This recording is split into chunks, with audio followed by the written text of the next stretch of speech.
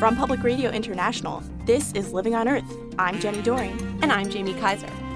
A tanker makes the first winter trip north of Russia without an icebreaker, marking a new era of polar shipping and potential ecological disaster.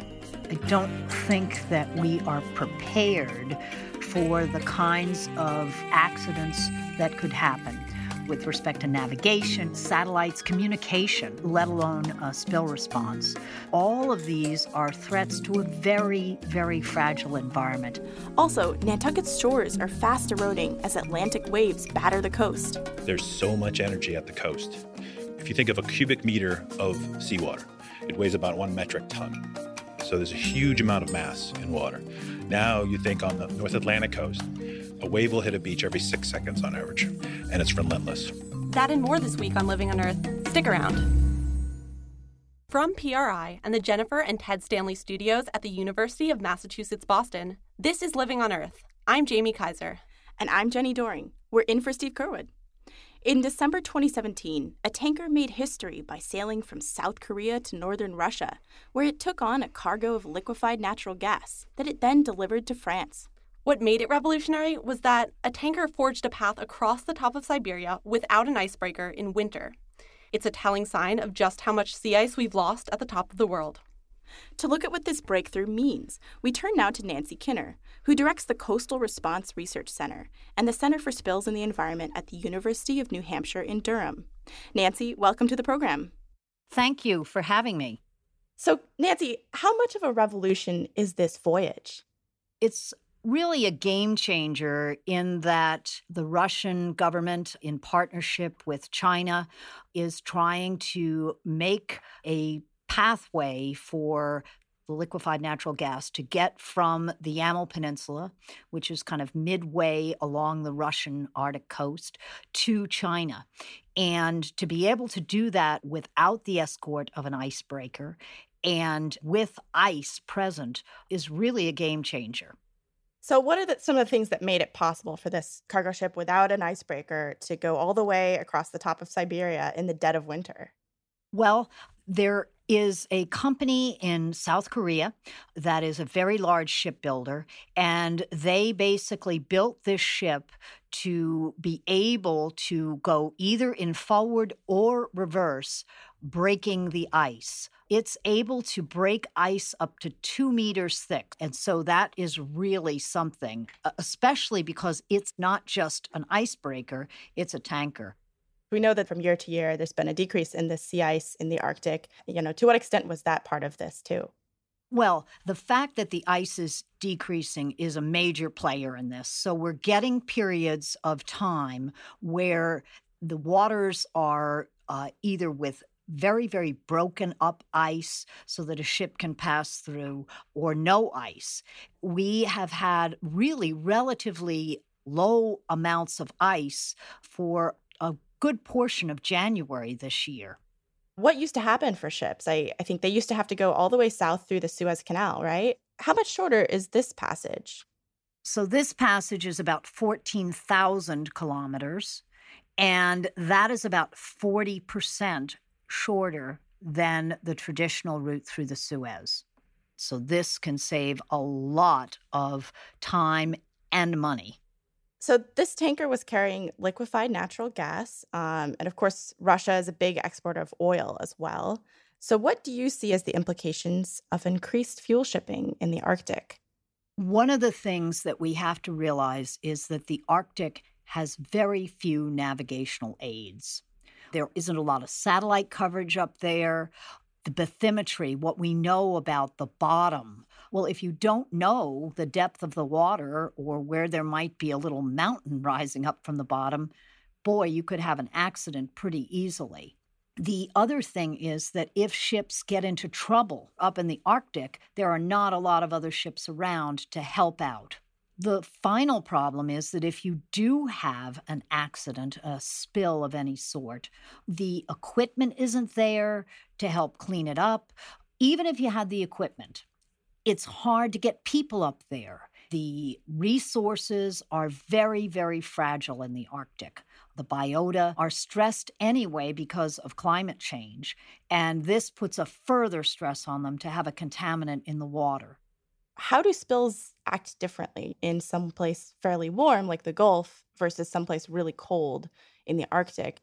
If it's a ship disaster, there isn't a difference in necessarily how the material gets in the water. However, once the material gets into the water, that's where the differences lie in the Arctic. If the ship has been going through breaking up ice and all of a sudden there's a large amount of material released, then it can get trapped under the ice. And if the ship stops moving, then the ice is going to freeze around the ship. And if material is leaking out below the water line, you now have it trapped under the ice. If it's broken up ice, then you've got to try to clean it up. In the world of ice, there's a whole ecosystem that lives at the bottom of the ice because organisms grow there, microorganisms grow there, and then other organisms come feed on those microorganisms, and it's a whole food chain built around that. Gosh, that really sounds like an ecological disaster. So in the event of gas spilling, what could that do as opposed to oil? If it's released out of the bottom or the side of the ship, because it's colder, the gas is not going to just be as volatile as we would think in a warmer environment. So it's cold in the ship, it's liquefied, and then as it's released into a cold environment. So it can remain a little bit more as a liquid. Some of it will dissolve into the water, the compounds, but it can also get trapped. And some of it will obviously go up into the air if the ice is broken up. So what are the possible geopolitical effects of an increase in Arctic ship traffic? The Arctic Ocean is a very finite space. The UN has a law of the sea that was created. Almost every nation has signed on to it. The U.S. has not. And as part of the law of the sea, there are very, very strict regulations about how countries establish their, let's think of it as dominion. What are their waters? When countries are now looking at where their boundaries are with respect to the water, they are really overlapping. The U.S. and Canada overlap. Russia overlaps. These waters are extremely contested. So all of this has really big implications for who controls the waters that these ships are going to go through. And of course, who controls the resources that are under the seabed. And we know that there's a lot of gas, a lot of oil, potentially under the Arctic Ocean. And so who owns that seabed is very, very important with respect to natural resources. So all of this is really contested, and a lot of it is supposed to be settled with the law of the sea. And of course, the U.S. is not a signatory, so we're kind of in a very strange space on that one. So, Nancy, how worried are you about this increase in Arctic ship traffic? For the long term, I think I'm quite worried because I don't think that we are prepared for the kinds of accidents that could happen. And I mean prepared with respect to navigation, with respect to bathymetry, all of these kinds of things, satellites, communication, let alone spill response. So all of these are threats to a very, very fragile environment, not only an ecosystem, but also to the peoples who live in those areas. A lot of them are indigenous peoples whose livelihoods depend on subsistence from the sea. So I'm worried. We need to get our act together here. Nancy Kinner directs the Coastal Response Research Center and the Center for Spills in the Environment. Thank you, Nancy. It's been a pleasure talking to you. We'll take a trip beyond the headlines now with Peter Dykstra of dailyclimate.org and Environmental Health News, that's ehn.org. He spoke from Atlanta, Georgia, with Living on Earth's Helen Palmer. Hi, Peter. How are you doing? Doing well, Helen. How about you? Pretty good. What have you got for us? Well, we're going to talk about fatbergs. It's, in this case, a different kind of London fog. Fog means fats, oils, and grease, and that's something that sewage workers fear. The fatberg is something that was scraped and blown with high-pressure water hoses off the inside of London's sewer tunnels. There was a piece 130 tons, congealed fat poured in from household drains and poured in from restaurants and other sources, combined with other things like hand wipes, that was beginning to clog pipes. And it's become a huge problem, but also a museum exhibit. Really? People want to see this thing? In the Museum of London, there's now a chunk of the Fatberg on display. It's there till July 1st. It's drawing big crowds and I guess as far as Fatbergs go, rave reviews.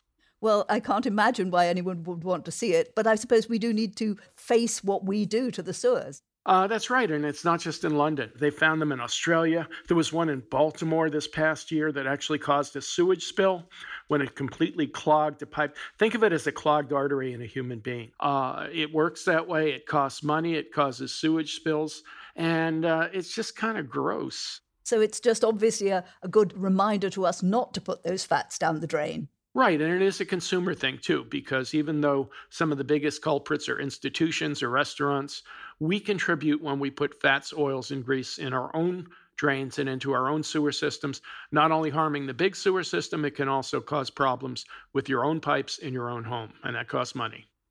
Well, that's enough about the Fatberg. What else have you got? Lisa Murkowski, the Alaska senator who has been gung-ho on oil, has decided that she's a little bit gung-ho on something else. She delivered a speech in Washington last week in which she said her fellow Republicans have to pay attention to climate change. And obviously, Alaska is ground zero for the impacts of climate change.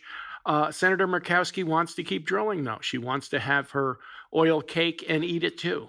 Yes, it doesn't seem to fit together that you've got all this melting permafrost in Alaska and disappearing villages, and she wants to actually continue promoting drilling, or in fact open up ANWR to drilling. It's a bit of a contradiction, and not the first one from a famous Alaska politician. About a decade ago, there was an Alaska governor who set up a climate change sub-cabinet, and that governor was Sarah Palin, who went on to national fame and went on to reality TV, and then went on to complete climate denial. So what happened to her climate sub-cabinet? It sank into the melting permafrost. It never met. It's never been heard from again. But at least she had that idea before changing her idea. So what history lesson do you have for us today? We're going to wish a happy birthday to plutonium. Back in 1941, Glenn Seaborg and a team of chemists and scientists at the University of California, Berkeley, developed the element plutonium. They did so in a university building in an urban campus in a third-floor attic lab in the middle of a city.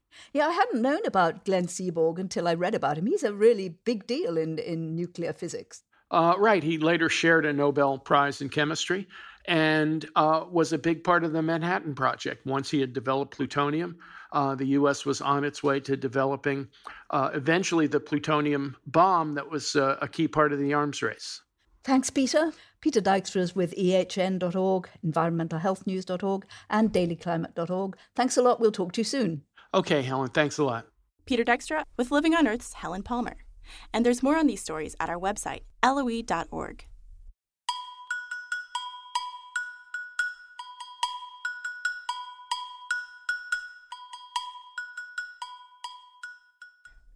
If you like what you hear on Living on Earth, please join us with a gift of $5 or more. Just go to loe.org and click on Donate at the top of the page. And thank you.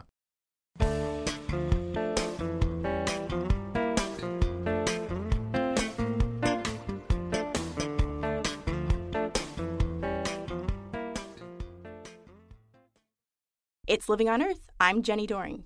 And I'm Jamie Kaiser. We're in for Steve Curwood. Temperatures are rising twice as fast in the Arctic as the world average, and that means that permafrost, the once permanently frozen soil of high latitudes, is becoming, well, less permanent. As it melts, greenhouse gases like methane and carbon dioxide escape, adding to the warming. And now, new research shows huge reserves of toxic mercury are also trapped in Arctic permafrost, and they're at risk of escaping too. Paul Schuster is a hydrologist from the United States Geological Survey and lead researcher on the study. Paul, welcome to Living on Earth. Oh, thank you for having me. Of all the things that you could have studied about permafrost, why did you choose to study mercury? Mercury is a ubiquitous pollutant throughout the globe. And it's somewhat different than the other pollutants we're used to hearing about in the news. Mercury is a different beast in many ways. And the mercury is always moving, it's always cycling. It's been doing it, though, on a geologic timescale. And that's okay because the Earth can adapt at a geologic timescale. But we are affecting that geologic timescale right now. First of all, we're introducing much more mercury into the atmosphere. And so that's one part of the equation. The other part is that we are warming the Earth too. And as the Earth warms, that energy thaws the permafrost. Now, that has happened before in the past as natural processes with ice ages and interglacials and glacials. But they were on scales of thousands to hundreds of thousands of years. The permafrost that's thawing right now, all the models predict that by the year 2100, 30 to 99% of our permafrost will be thawed. And we think that that's going to be a problem for ecosystems because baseline mercury is going to increase so fast that things can't adapt to it. So where did you get your data about mercury and the permafrost? We cored the permafrost. We had coring devices that took cores up to about 1 meter in length and about 4 centimeters in diameter. And we pulled those cores out and we kept them frozen. We brought them back to our laboratory, and then we sliced them up into little slices, about 1.5 centimeters thick. And each one of those slices we processed very carefully because mercury is also very easy to contaminate. And so how much mercury did you find? Well, when you add it all up, it was a lot more than we thought it would be. We added up all our cores, and the cores we took were representative of many diverse depositional environments, all in the Northern Hemisphere. So we had a representative data set that we could upscale to the rest of the North. And bottom line was we added it all up. The pool of mercury in permafrost is about 793 gigagrams. So 793 gigagrams is 23 Olympic-sized swimming pools. Wow, so this is a lot of mercury. How did all this mercury get trapped there in the first place? It's a natural process, believe it or not. Part of the global cycle is atmospheric deposition. And it gets there by natural processes, at least before Industrial Revolution. Most of it was volcanic or geologic in origin. And that mercury gets a continuous deposition. So it just builds and builds over the millennium since the last ice age. It's my understanding that mercury is non-reactive and not that dangerous unless ingested directly. But what's the danger of mercury once it gets into the food web? Right. What we need to understand is what is called methylation. When the mercury gets into the soil as elemental form, there is bacteria in the soil. They have a process by which they reduce sulfur and carbon to make energy, and in turn, there's a byproduct. If mercury is present during that metabolizing process, mercury will get a CH3 molecule attached to it, and that's called methylmercury. And that form of mercury can enter living tissue, and it does. And as it enters living tissue and goes up the food chain, it bioaccumulates and biomagnifies. And what you have at the lower end of the food chain is where mercury levels are the lowest and typically not harmful in their concentrations. But as methylmercury moves up the food chain, it gets more and more concentrated and it becomes toxic. And the higher forms of life in the food webs, like the fish, the birds, and us, can get toxicity if it gets too high. And so does your team have any idea about how much mercury you expect to be released and when? No, we don't. And that is the next step. Okay. And we're actively doing that right now. We need much more data, basically. And, we hear scientists say that all the time, but in this case, it's really true. We had 13 cores. And during the review process, we were criticized heavily that those 13 cores could not adequately represent the rest of the Northern Hemisphere. So what do we need to do? We need to go out and get more cores from many different parts of the Northern Hemisphere and add that to our data set to expand it. Paul Schuster is a hydrologist with the U.S. Geological Survey and lead author of this study. Paul, thank you so much for taking the time today. Thanks for having me, and it was a pleasure to speak with you.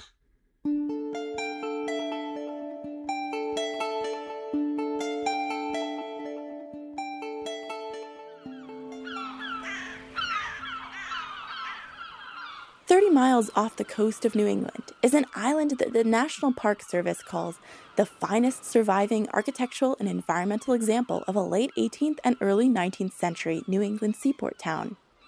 Back then, Nantucket grew rich on the spoils of the whaling industry. And even after petroleum put that industry out of business, much of the island's elegant wharfside architecture remained. Today, Nantucket is a popular summer colony, and the historic homes have been joined by newer but still tasteful construction in places no one would have built back in the whaling days. At the east end of the island is Siasconset. Locals call it simply Sconset. Its multi-million-dollar cottages have stunning views directly facing the great Atlantic, where it comes ashore in its full ferocity.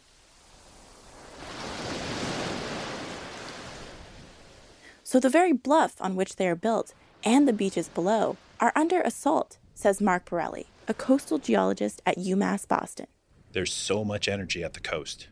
If you think of a cubic meter of seawater, it weighs about 1 metric ton.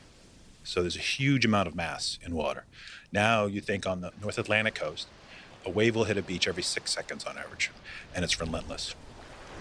Standing on the beach, facing the open ocean on the Nantucket shore, I could feel this energy as a wave curled over and crashed down. And these powerful waves are slowly eating away at the island. Nantucket and parts are getting smaller. For the most part, yeah, you're losing land on Nantucket. It's not just the energy at the coast that's to blame. Rising seas caused by climate change and the island's geology are also part of the problem. We're very, very vulnerable here. We're not the rocky coast of Canada or Maine or Oregon. We're sand. Peter Brace is a naturalist. At Sconset, that sand holds up dozens of summer homes, big, sturdy cottages covered in gray cedar shingles that keep out the fierce storms that pummel Nantucket. But Josh Posner, the president of the Sconset Beach Preservation Fund, says they're no match for the erosion that's creeping closer to their foundations. The edge of the bluff has moved back towards the road that is behind the houses. In a lot of the places, 100 feet of the lot has now collapsed.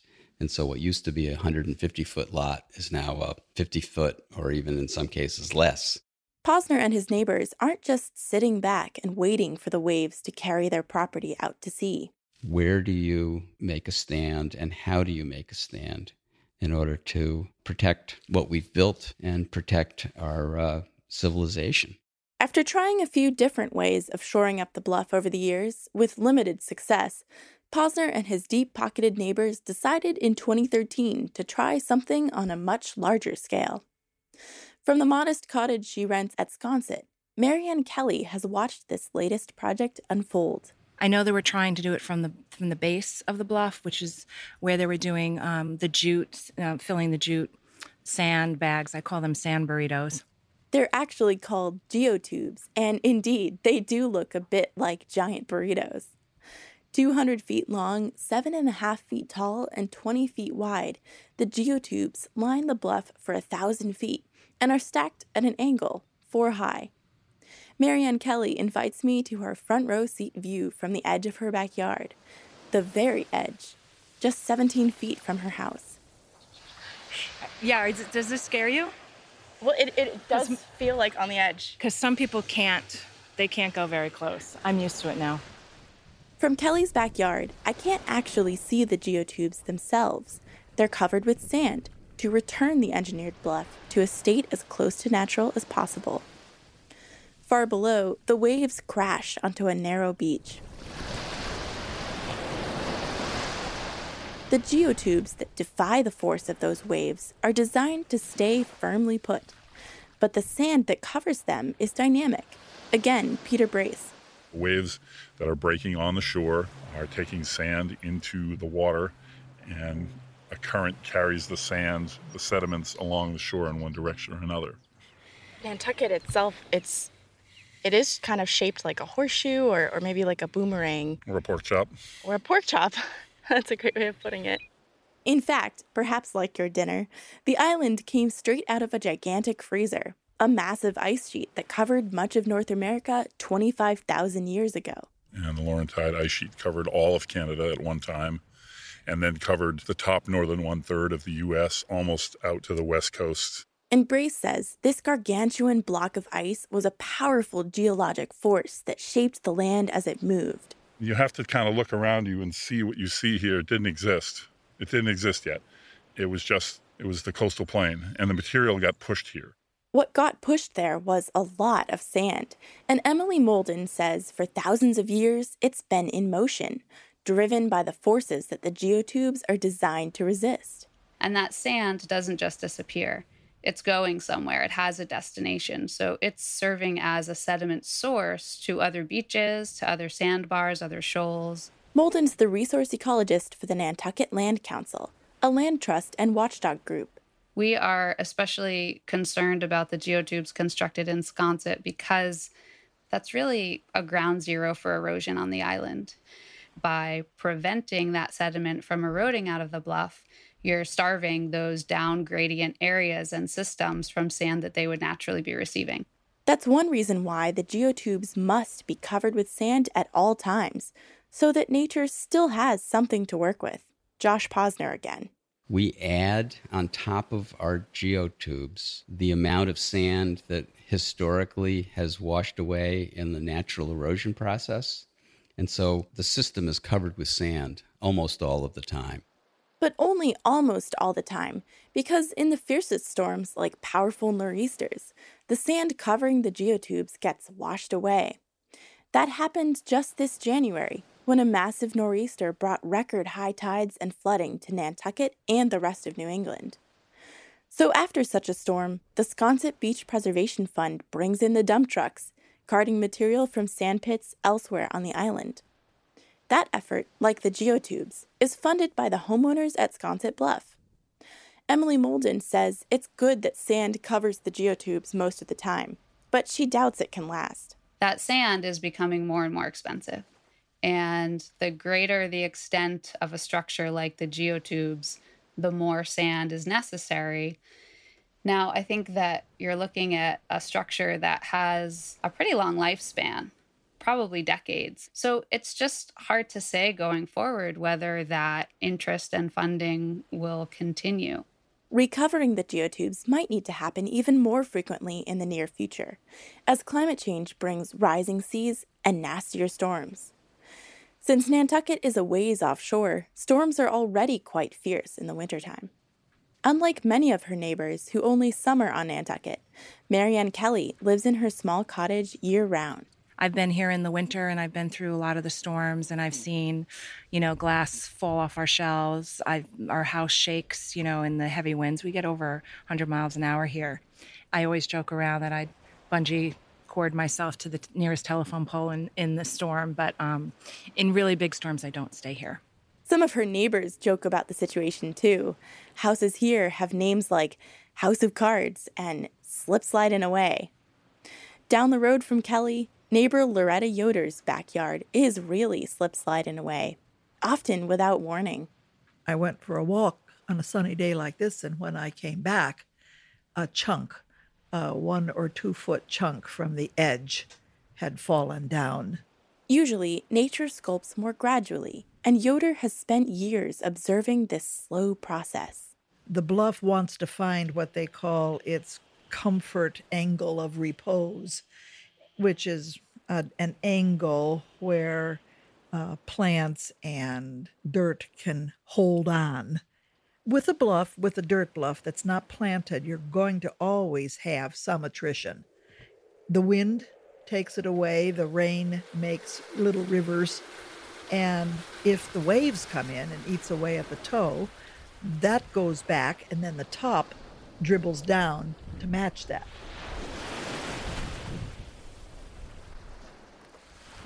After that chunk of earth fell away from her backyard, Yoder and her partner decided to move their house 34 feet back from the edge. It was getting to the point where it just felt like if we wanted to stay in a place and that it was secure, we needed to do it. But at some point, you just run out of room. And Yoder's part of the bluff isn't shielded by geotubes. The Sconset Beach Preservation Fund wants to change that. Josh Posner took the first step in January 2018 by submitting a proposal to expand the geotubes from the current 1,000 feet to nearly 4,000. He says it's not just an engineering challenge, it's also a moral issue. Our job as people is to use common sense and judgment about what makes sense and what doesn't, and where it makes sense and where it doesn't. So I know there's people who feel that the only responsible thing to do in our situation is to abandon our homes and let erosion take its natural course. I don't happen to agree with that. That choice about whether to engineer solutions to erosion and sea level rise or to retreat now faces coastal communities everywhere. Sea levels are predicted to rise 2 to 7 feet in this century. And remember, this island is nothing more than loose, sandy material, no match for powerful waves and rising seas, says Nantucket ecologist Peter Brace. We're right where it's going to happen. We're going to go underwater before a lot of the coastline. In the meantime, Loretta Yoder keeps a close eye on the bluff edge in her backyard. We put a little log up on the edge, and we wait and see how long it takes for that little 5-inch piece of wood to not have any support under it and fall down. And what works or doesn't work to hold back the sea on this tiny island may hold valuable lessons for coastal communities everywhere. In the meantime, the sea that's sculpted Nantucket over thousands of years continues to push and pull sand, shaping the shore and the lives of the people on this little pork chop of an island. And Jamie, I had a lot of help with this story. I owe thanks to Living on Earth's Matt Hoish and Rebecca Redelmeyer. Yeah, our whole team was on Nantucket. We had a great time, and next week I'll be reporting on its crab populations.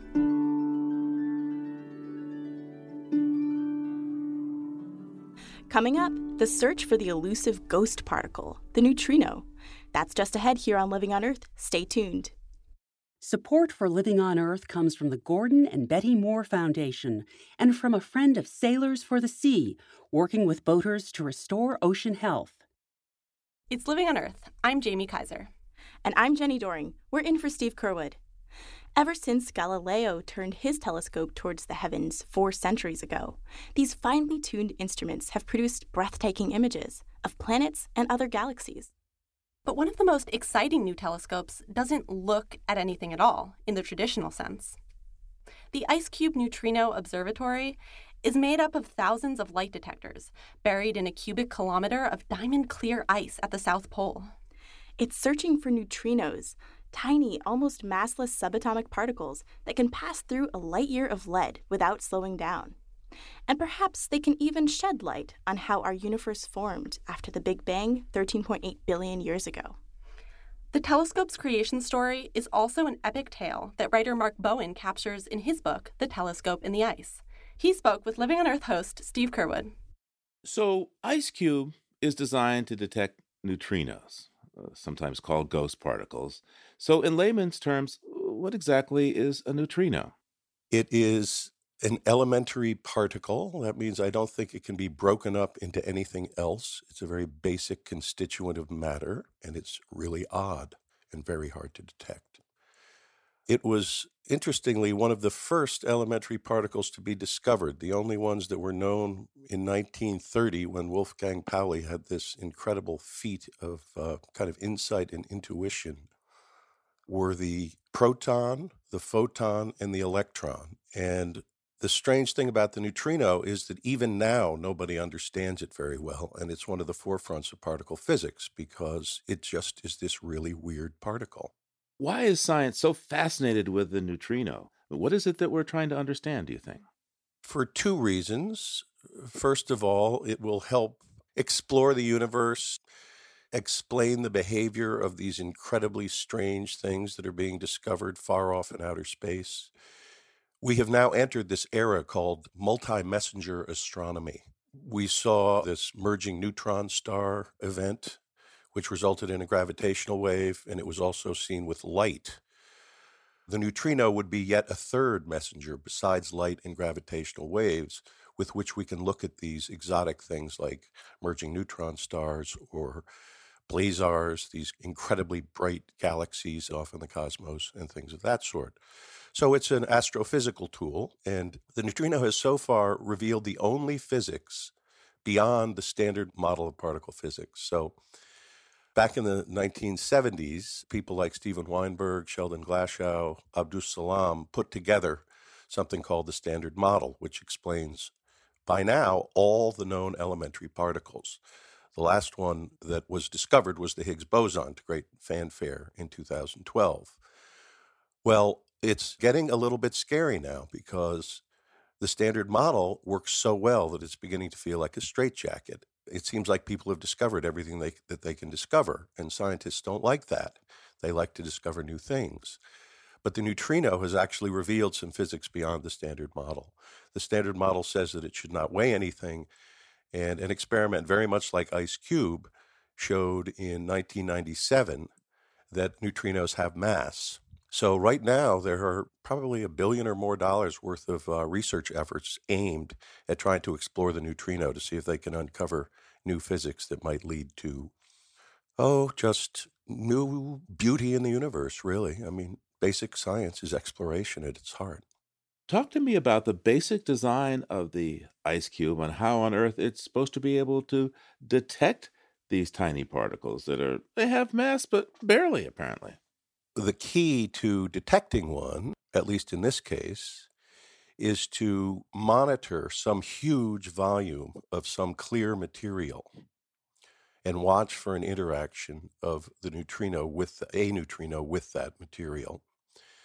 What happens is when a neutrino interacts with either a proton or a neutron, something in the nucleus of any atom at all or molecule, it disappears and knocks out a particle that gives off light that can be seen. So you don't actually look at the neutrino itself. You look at the product of the neutrino's demise. And that particle is knocked out just like as if you hit a billiard ball head on with a cue ball. It gets knocked out of that nucleus going in pretty much exactly the same direction as the neutrino was going in. A neutrino can produce 3 kinds of particles, but the basic one, the workhorse, is called a muon, which is just like an electron, but it happens to weigh more and it has some other slight differences. The muon will speed through the ice, or you can use water, or you can use air. It has to be clear because you have to see the light that it's giving off. It's actually going faster than light can travel in that medium. It's not breaking Einstein's postulate of special relativity that nothing can travel faster than the speed of light. It's traveling about the speed of light, but light itself would go slower because that medium has an index of refraction. So therefore, what happens is it drags a cone of light behind it because the light can't keep up with it. It's just like a boat on a lake. The reason that the waves come off at an angle behind the boat is that the waves can't go as fast as the boat. And that's exactly what's happening, except it's 3-dimensional. So this thing is zooming through the ice, and it's dragging this cone of light behind it. And what the IceCube scientists have done is drilled deep, deep holes, 1.5 miles or 1.75 miles deep, in the incredibly clear ice at the South Pole, and dropped into them these strings of pearls, these basketball-sized light detectors, and they've created this 3-dimensional grid of light detectors in the ice. And since that muon is traveling in the same direction as the neutrino was, you have a telescope. You can see where that neutrino came from. You can point back and see what object might have created that neutrino. So, Mark, if you just need a clear medium, why not use water? Why not use air? Why go to the South Pole and drill 1.5 miles in the ice? And, that's not exactly the easiest place to work, the South Pole. Yes, very good question. As it turns out, amazingly, the South Pole is a very easy place to work compared to the ocean because you don't have waves, because you can walk on your experiment, because you don't have to deal with ocean engineering. And in fact, the first valiant and pioneering attempt to do this was off the coast of the big island of Hawaii. They tried for something like 14 years and failed because largely of the difficulties of deploying these same sorts of strings of detectors on the ocean floor. And so it turns out to be cheaper.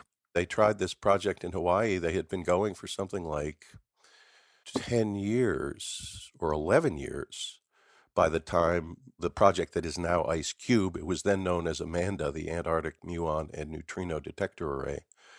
They began trying to deploy strings in the ice in 1991, and they actually succeeded in having a semi-working instrument by 1993 in like 2 or 3 years. Whereas the Hawaiian project, even after 11 years, hadn't deployed a string on the bottom of the ocean. And tell me why the atmosphere isn't a great place to try to detect these neutrinos from outer space. So both IceCube and this Hawaiian attempt, which was called DUMOND, the Deep Underwater Muon and Neutrino Detector, are buried like a mile deep in the water or the ice. The reason is that you use that overburden, what's above the instruments, as a shield. Because right now, Steve, you and I have zillions of cosmic ray particles zipping through our bodies and into the Earth.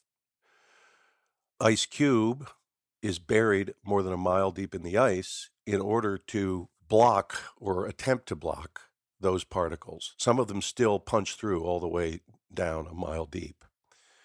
So the instrument is actually designed to look the other way.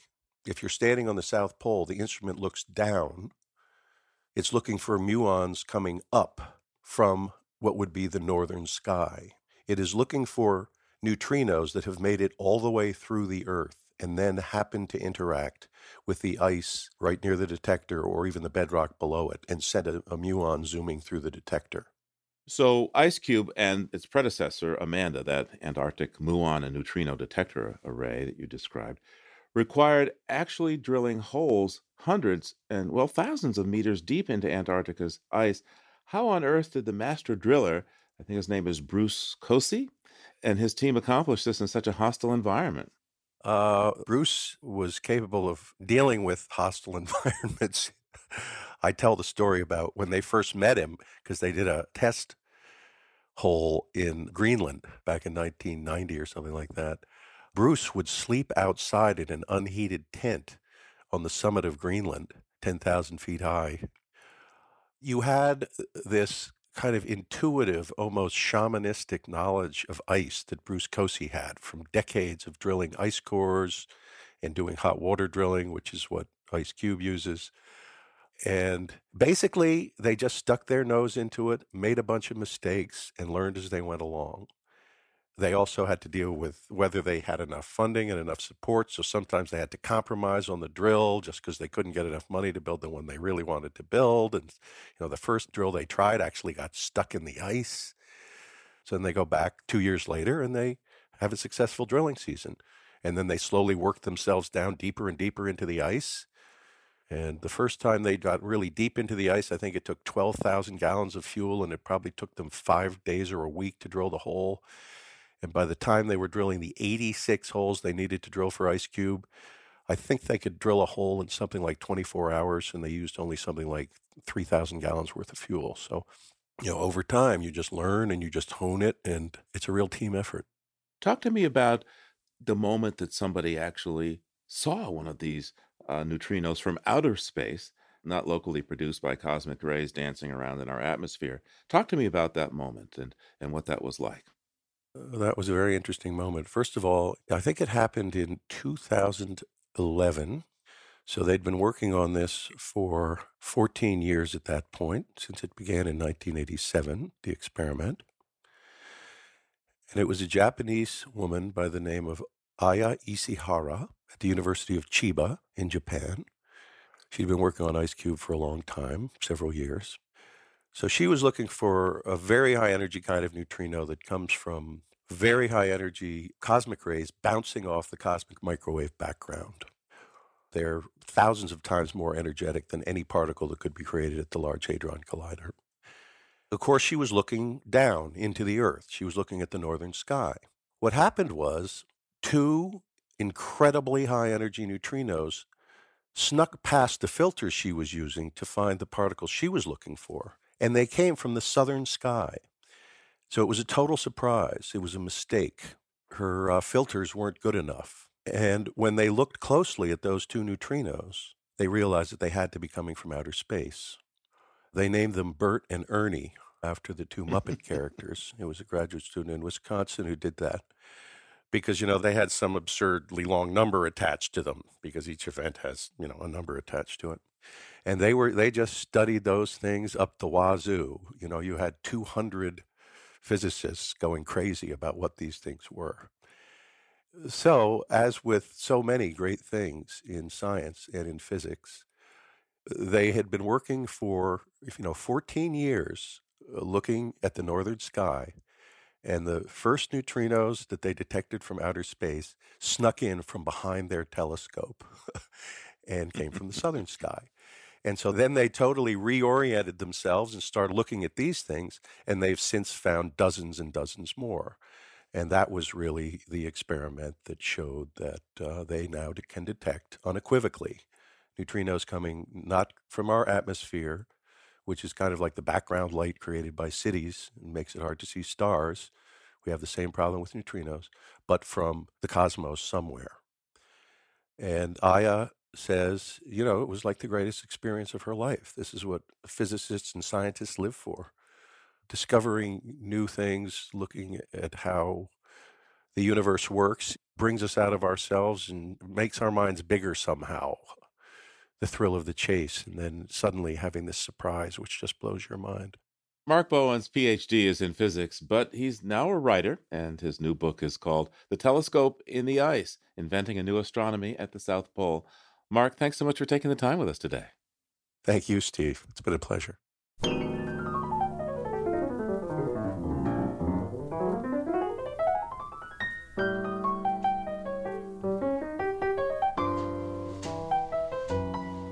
Sea lions are among the most intelligent and talkative of marine mammals.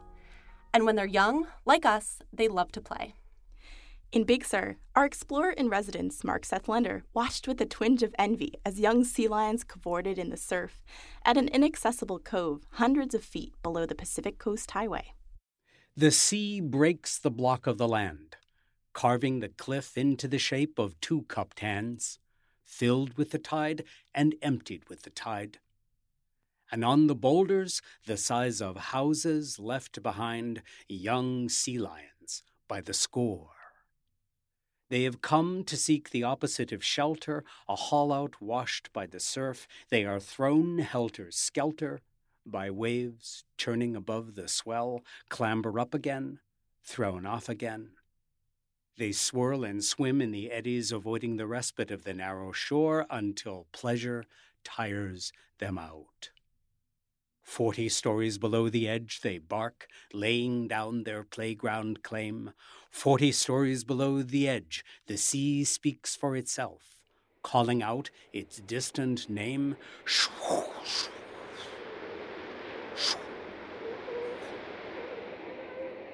And as the ear is drawn, the eye is led there also. The western sun colors young sea lions to golden brown, gleaming, the water streaming from their fur. They are like live brown stones. And the green deep of the sea breaks white, crashing over them. All this, as it has been since the ice was beaten back 10,000 years before. For sea lions, for all its turbulence, this place was a safe redoubt, unapproachable by sea or land, by men carrying pointed stones. And the only thing to fear was of the sea itself, and in it, great white shark, orca, an error in timing and the splintering of bones. Tolerable risks in the everyday life of every natural thing. And you'll find Mark Seth Lender's photos of these sea lions at our website, LOE.org.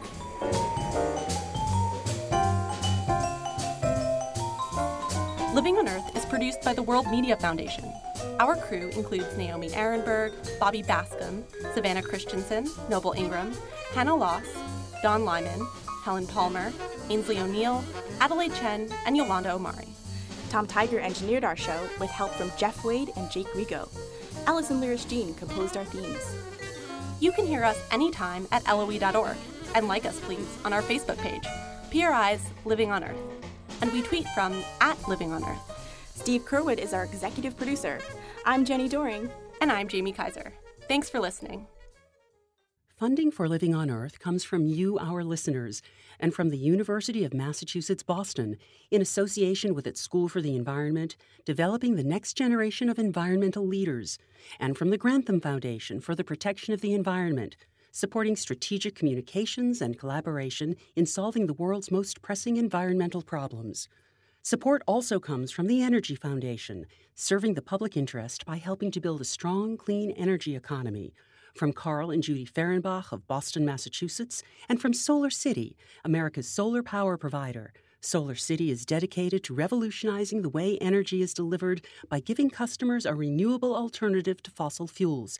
Information at 888-997-1703. That's 888-997-1703.